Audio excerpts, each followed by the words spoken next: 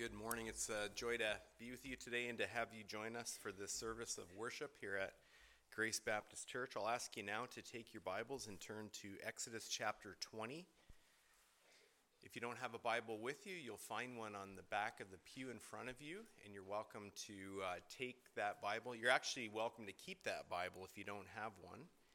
And if you were to turn to page 61, I believe, you would find today's passage, Exodus chapter 20. I'm going to read all of the Ten Commandments.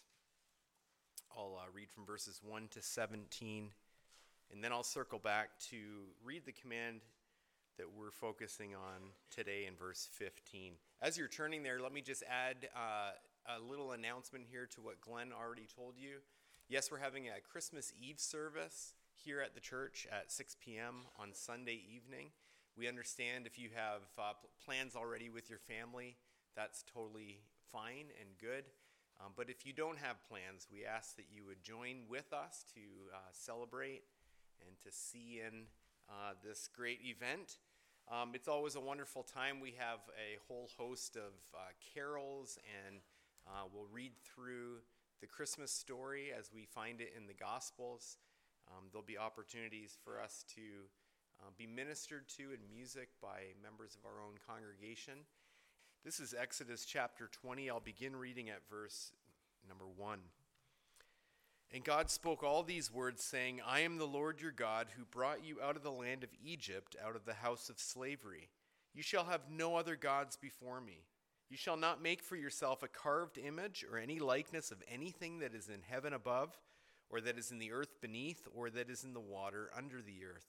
You shall not bow down to them or serve them, for I, the Lord your God, am a jealous God, visiting the iniquity of the fathers on the children to the third and the fourth generation of those who hate me, but showing steadfast love to thousands of those who love me and keep my commandments. You shall not take the name of the Lord your God in vain, for the Lord will not hold him guiltless who takes his name in vain. Remember the Sabbath day to keep it holy. 6 days you shall labor and do all your work, but the seventh is a Sabbath to the Lord your God. On it you shall not do any work, you or your son or your daughter, your male servant or your female servant, or your livestock, or their sojourner who is within your gates. For in 6 days the Lord made heaven and earth, the sea and all that is in them, and rested on the seventh day. Therefore the Lord blessed the Sabbath day and made it holy. Honor your father and your mother, that your days may be long in the land that the Lord your God is giving you. You shall not murder. You shall not commit adultery. You shall not steal. You shall not bear false witness against your neighbor. You shall not covet your neighbor's house. You shall not covet your neighbor's wife, or his male servant, or his female servant, or his ox, or his donkey, or anything that is your neighbor's. Then once again, verse 15, you shall not steal. This thundered from Mount Sinai is the word of the Lord. Thanks be to God for the reading and now the preaching of his word. We ask that the Lord would bless and attend his own word and truth to our lives. Well, we're now in the home stretch, and I'm talking both about our study in the Ten Commandments and also in the countdown to Christmas.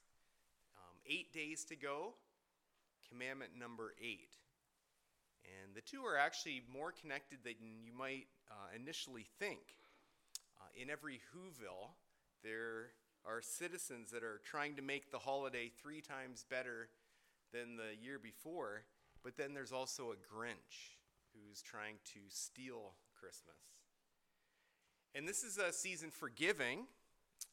About that, there can be no doubt.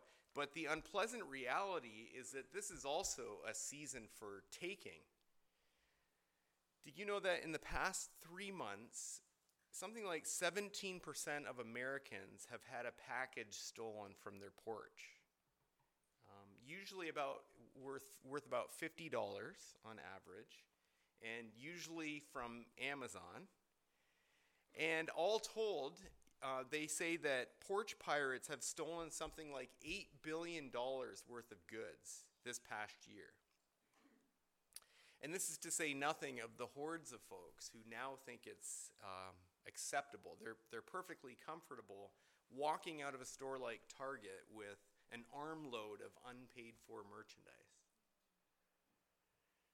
This is the time of year where you see the most ridiculous television commercials. I mean, there's a lot of ridiculous commercials, but these are the most ridiculous.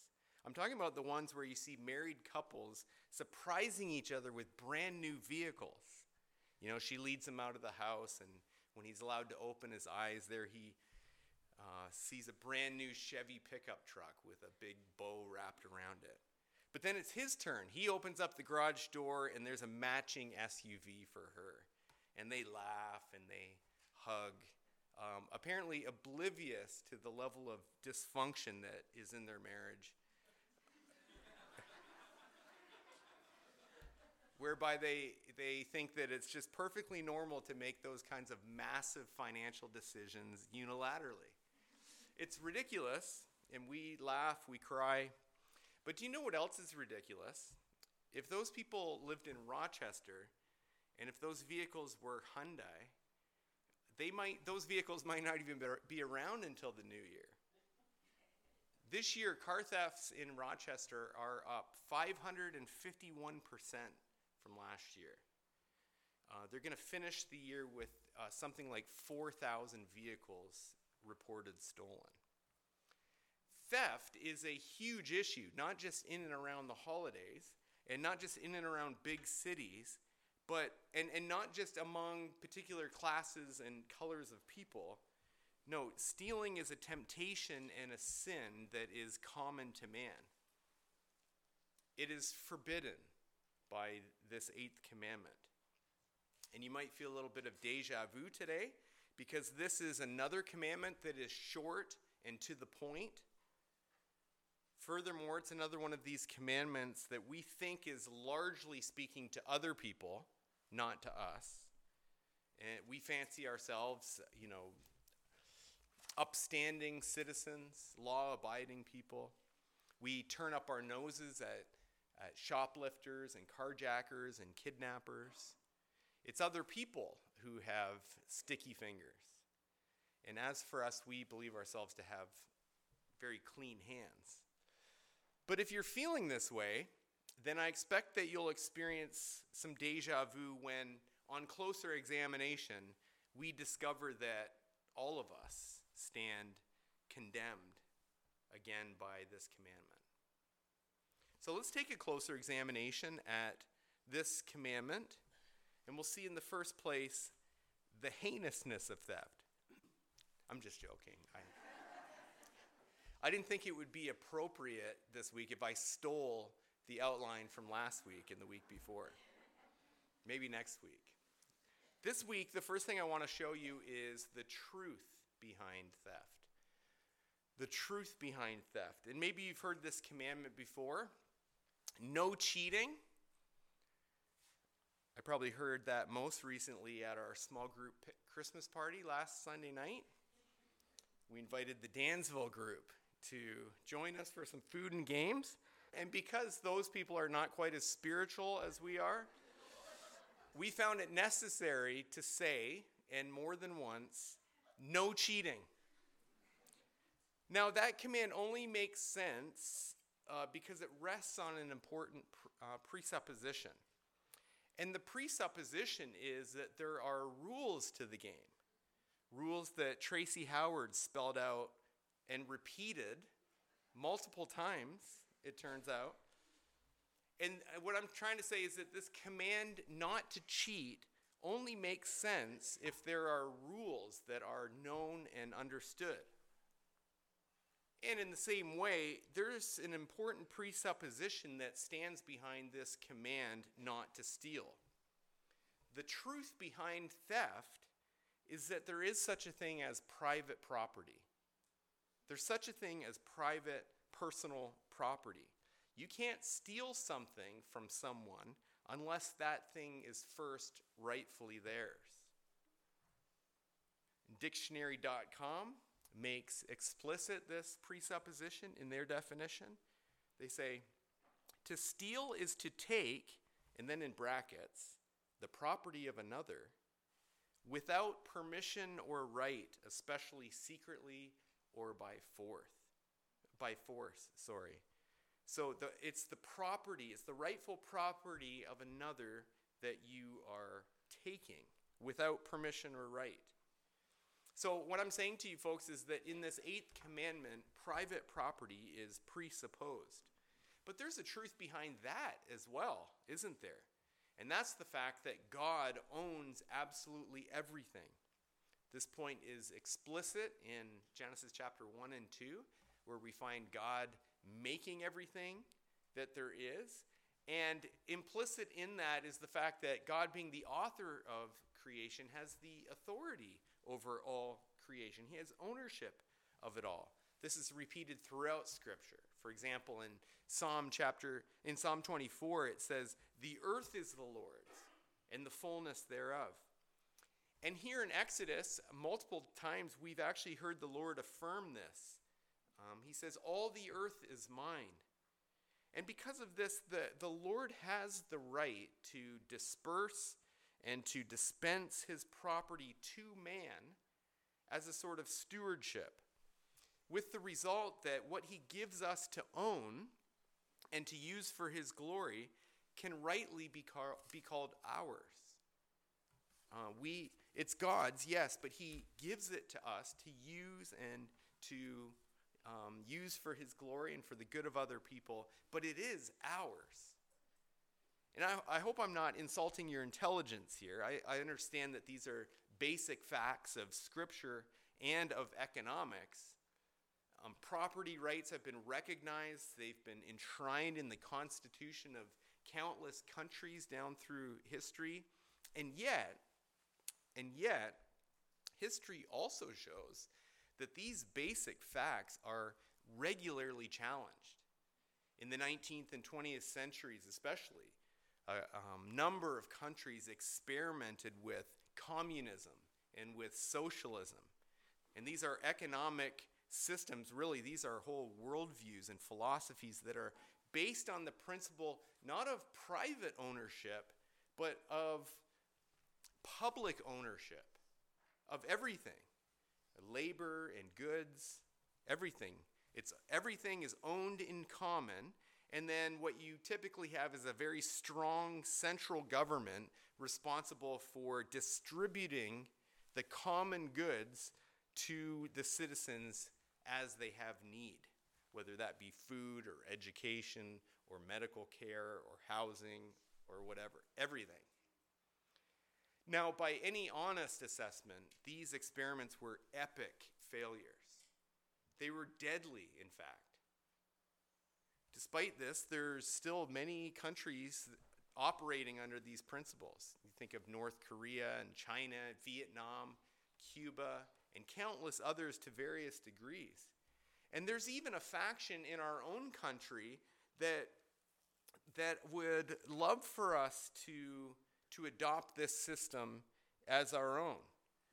There's a certain portion of Americans that are always kind of flirting with these ideas and seeking to apply them, not just economically, but socially. And so it's very common these days to hear words like redistribution and equity.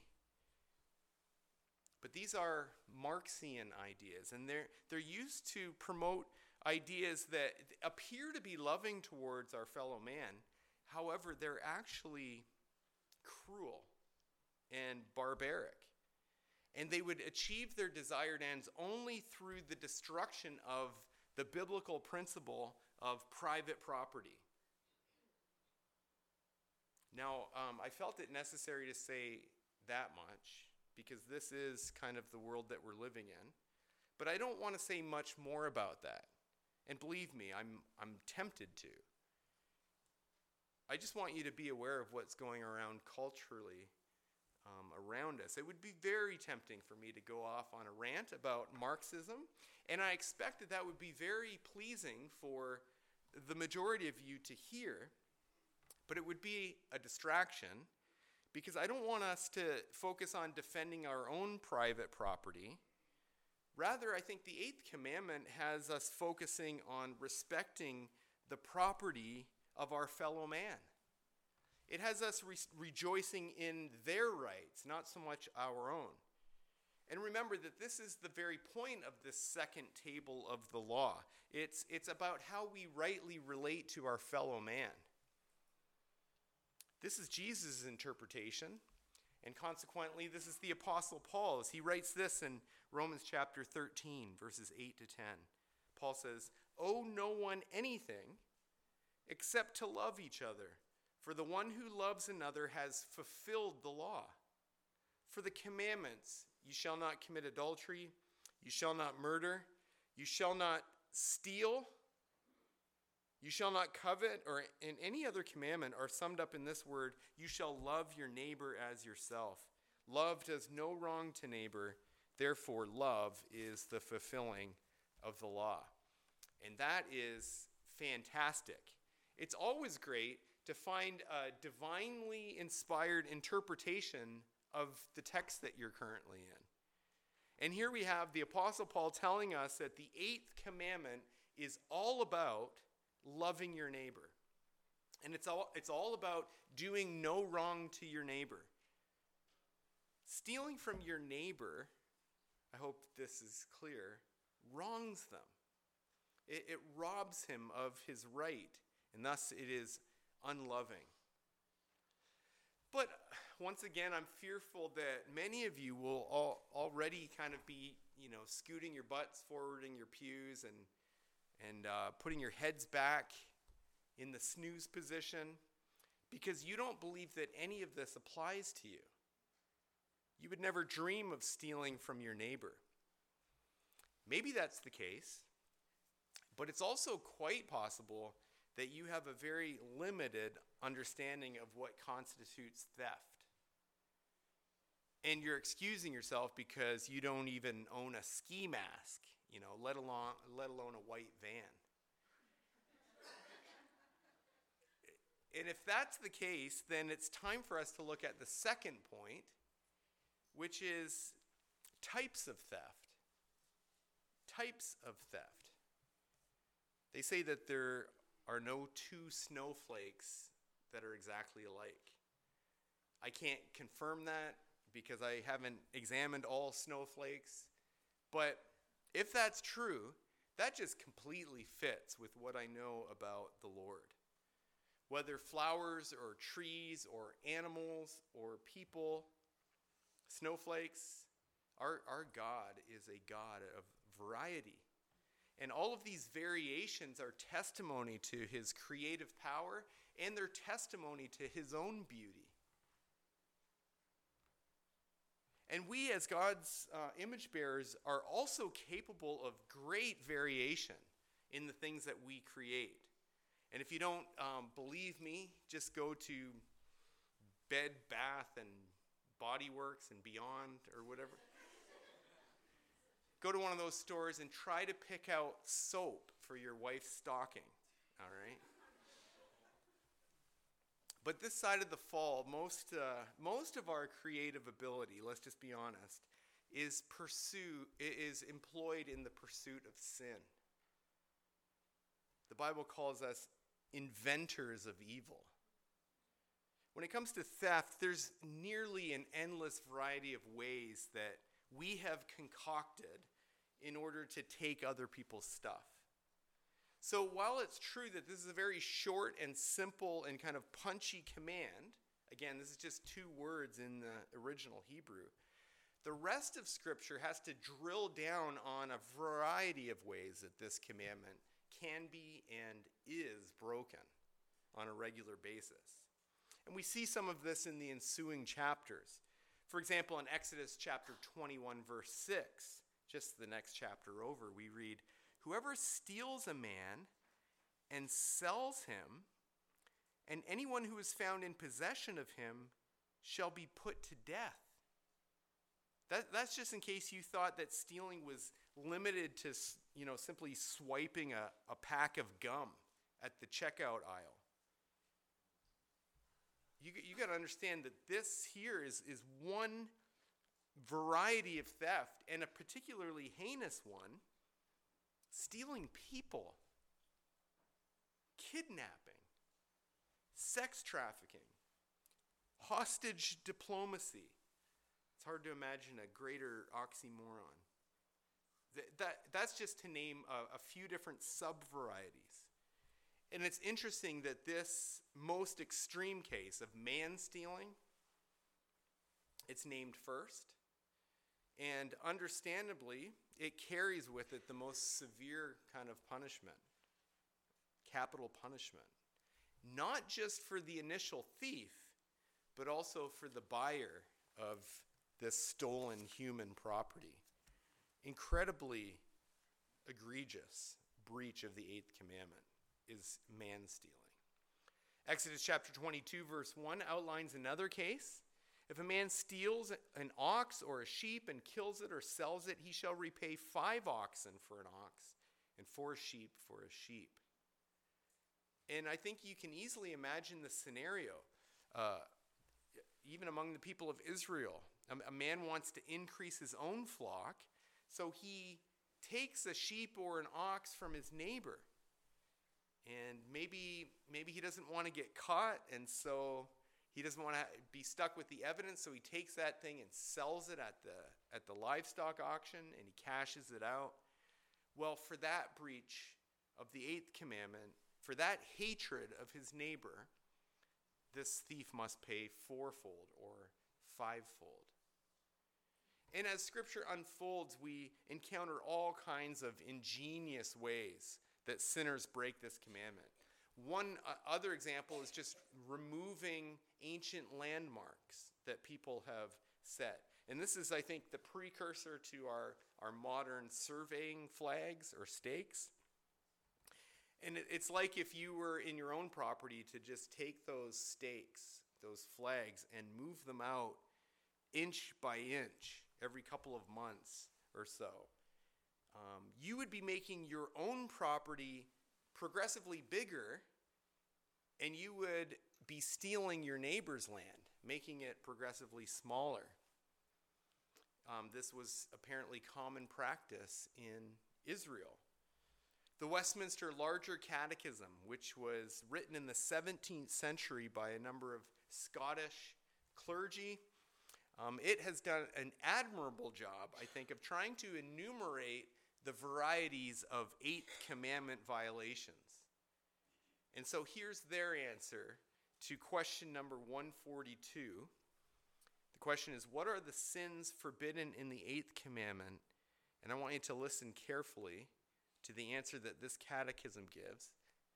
You'll have to listen carefully because it's fairly comprehensive. The sins forbidden, they say, in the 8th commandment, besides the neglect of the duties required, are theft, robbery, man-stealing, receiving anything that is stolen, fraudulent dealing, false weights and measures, removing landmarks, injustice and unfaithfulness in contracts between man and man, or in matters of trust, oppression, extortion, usury, bribery, vexatious lawsuits, unjust enclosures and depopulations, engrossing commodities to enhance the price, unlawful callings, and other unjust or sinful ways of taking or withholding from our neighbor what belongs to him, or of enriching ourselves, covetousness, inordinate prizing and affecting worldly goods, distrustful and distracting cares and studies in idleness, prodigality, wasteful gaming, and all other ways whereby we do unduly prejudice our own outward estate and defrauding ourselves of the due use and comfort of that estate which God has given to us. That's a mouthful. Imagine being a kid having to commit that answer to memory. It's a pretty detailed answer, and it does a great job of summarizing the varieties of stealing that you come across in Scripture, like the use of false weights and measures. But you can also see that these divines, these clergymen, these pastors, are addressing some varieties of this sin that were very common in the 1600s, like unjust enclosures and depopulations. This was the practice of shutting down certain neighborhoods and displacing people from their private property, or closing a field that before was previously open for public grazing, not people grazing, but like bringing your sheep to graze on this public land. But those sometimes were closed off now for the benefit of the wealthy who were on neighboring properties. And my point is that the framers of these Westminster Standards felt the need to describe modern 17th century varieties of Eighth Commandment violations. And for just a few minutes, I'd like to update the list with a few 21st century varieties of theft. And certainly I could talk about online scams and identity theft and the like. I'm concerned about those things, especially with some of you senior saints. I know that sometimes you get taken in by those. But I hope you won't mind if I direct our attention to the ways in which we might be the Eighth Commandment violators, not just victims. That's what I want to focus on today. And I've got just a small list here. Some of it I'll just mention, and others I'll offer some brief comments. This is certainly not an exhaustive list. And it's possible that for some of this, some of you folks might not even know what I'm talking about. And that's good. I'm happy about that. But you should still listen, because that's one of the ways that you can love your neighbor, because they may know what I'm talking about, and they may need to hear it, even if you think I'm speaking some kind of foreign language. Okay, so are you curious now? I've raised expectations here. Let's get into it. Let's start with digital piracy. I'll try my best to explain this to the older folks. You know the FBI warnings that you had on your old VHS tapes at the very beginning? Or Betamax? I don't know what you were into. You know how it was illegal to copy your friends' albums onto blank cassette tapes? Well, all of those have their equivalent in our digital age. So it's very possible for our young people to have digital copies of movies and music and video games that they haven't paid for. They watch these on torrents, or they stream rip these from subscription services. And I know it's very popular, and maybe you might even argue it's so popular as to be just expected and accepted. But let's be real for a second. Password sharing on these subscription services is a form of stealing. Can we talk about plagiarism? Plagiarism is the practice of taking someone else's work or ideas and passing them off as your own. I stole that definition from dictionary.com. But it's not actually stealing, because I gave them credit. Okay? So young people, if your teacher gives you a writing assignment, if you are given an essay to write, it is not acceptable for you to just cut and paste it together from things that you found on the internet. And with the rise of artificial intelligence, it's now easier than ever to take a block of someone else's writing, and then you just import it into ChatGPT and ask them to summarize or reword that material, and then you just cut and paste that into your essay and sign your name to it. In other words, it's never been easier than it is now to break the Eighth Commandment. And this is not just a temptation for school kids with Chromebooks. plagiarism is a massive problem for pastors. Pastors with the constant pressure of a looming sermon that's just coming every week, multiple times maybe a week. And I'm appalled at all of the marketing that comes my way from Christian services, from Christian magazines or websites or whatever that encourage this practice. So if I use this particular company's AI tools, or if I use this company's team of researchers, I could have most of my sermons built for me. And it would free me up to minister in so many other God-glorifying ways. You know, they really sell you on this. It's marketed very coyly, very Christianly, but these people are encouraging me to break the 8th commandment. Next, we could mention the stealing that takes place in the workplace. And this goes both ways. Employers could be stealing from their employees.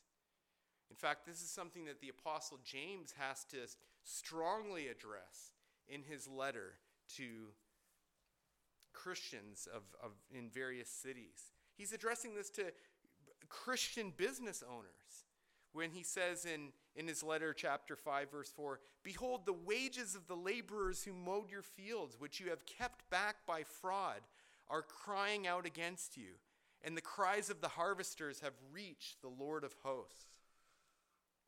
It's very possible, and it's culpable for employers to defraud, essentially to steal from their employees what is rightfully theirs, to withhold it, to keep it back. So if you're a boss who for the last 17 years has given your employees a substantial bonus for Christmas, one that they now count on as part of their salary, it's not right for you to take it away without notice and instead sign them up for the Jelly of the Month Club, you know, just to take one example. But I think it may be a much more common practice for employees to steal from their bosses, to steal from their companies. You can actually take items and justify. It's so easy for us to justify things, isn't it? You know, they can just write that off, or the company somehow owes it to me. However, I think what's more common is that employees are often guilty of stealing their company's time. Listen especially young people, please, when you're on the clock, then you're working for someone else, okay? Your time and your energy is rightfully theirs because they're paying you for it. It's theirs. So you are stealing when you do personal things on their time. And so, yes, I'm saying, young people, that it is wrong for you to be continually tethered to your phone while you're at work. You're breaking the 8th commandment. And there's so many more varieties of stealing, so many more examples that I could give. But let me just mention a couple more. And this will tie in with our discussion from last week. Last week, I already broke the awkward barrier last week. It's difficult to talk about these things in general, but especially so close to Christmas. But since I already broke through last week, let me just go with it, all right? Last week, if you'll recall, we talked about one of the helps against adultery was to delight in your own spouse. And along those lines, I mentioned 1 Corinthians chapter 5, verse 7, which speaks of the goodness of regular marital relations and how that pattern should not be broken, except, here's one exception, maybe for a time of prayer as a sort of fast, but even only then, for a short time, so that the devil doesn't take that and run with it. And in this context, the Apostle Paul commands couples not to defraud one another. And that's the language that we're talking about today in the 8th commandment. So in the Apostle Paul's mind, to withhold yourself from your spouse is a breach of the 8th commandment. Paul argues elsewhere that a husband's body doesn't belong to him, but to his wife, and vice versa. And so to keep your body and your soul for yourself is stealing from what is rightfully your spouse's. This has implications for fornication as well. Hey, we're into it. Let's just keep going with this a little bit. And I will say this to any young man who might be pressuring a young woman to sleep with him. She is not your wife. And quite possibly, she will be someone else's wife in the future. You shall not take her virginity. You must not steal her purity. She is not rightfully yours. And I hope these few examples ought to be enough to establish the point that we can and we do break the 8th commandment in a variety of ways. We, all of us, are guilty of theft. And as Pastor Dick prayed earlier, fundamentally, we are all guilty of robbing God of the glory that is rightfully his. In our own sin and rebellion, we want to grab all that glory for ourselves. And we want to build up our own kingdom. And in order to build up our own kingdom, we find it necessary to steal from God and to steal from others. And we do so in a variety of ways and all the time. And it should feel like deja vu all over again to recognize that that's a bad news situation. You might wonder, is there any good news? Why, yes, there is. And I'm glad you asked that. I'm going to steal from last week's sermon to remind you of that wonderful passage that we find in 1 Corinthians chapter 6. Do you remember it? It does start with some bad news. It says, "The unrighteous will not inherit the kingdom of God. Do not be deceived. Neither the sexually immoral, nor idolaters, nor adulterers, nor thieves will inherit the kingdom of God." That's the fact. That's the fact. And that's bad news because we are, all of us, thieves. But it goes on. "And such were some of you, Corinthians, and such were some of you, Grace Baptists, but you were washed, you were sanctified, you were justified in the name of the Lord Jesus Christ and by the Spirit of our God." Imagine that, a thief standing in front of the judgment seat of God, who, after hearing all of the evidence, slams down his gavel and says, "Justified, not guilty." You wonder, how on earth is that possible? How can that judge, how can God remain just, but also be the justifier of all who come to him? Well, that's because justice has been served by Jesus, our substitute. The Lord Jesus Christ willingly went to the cross in the place of thieves like you and me. Jesus paid the death penalty that was due us. And that's not all. This is amazing. Jesus goes the extra mile just as he charges us to do. It's not just that our dirty rags are put on him, but he gives us his tunic as well. He clothes us in his perfect righteousness, that alien righteousness. And not only has Jesus justified us, but his Spirit now sanctifies us. It means that we're washed. The gugon of the gospel is powerful enough to cleanse sticky fingers. That's the point, I suppose. And by the power of the gospel, thieves believe, and scammers are scrubbed clean.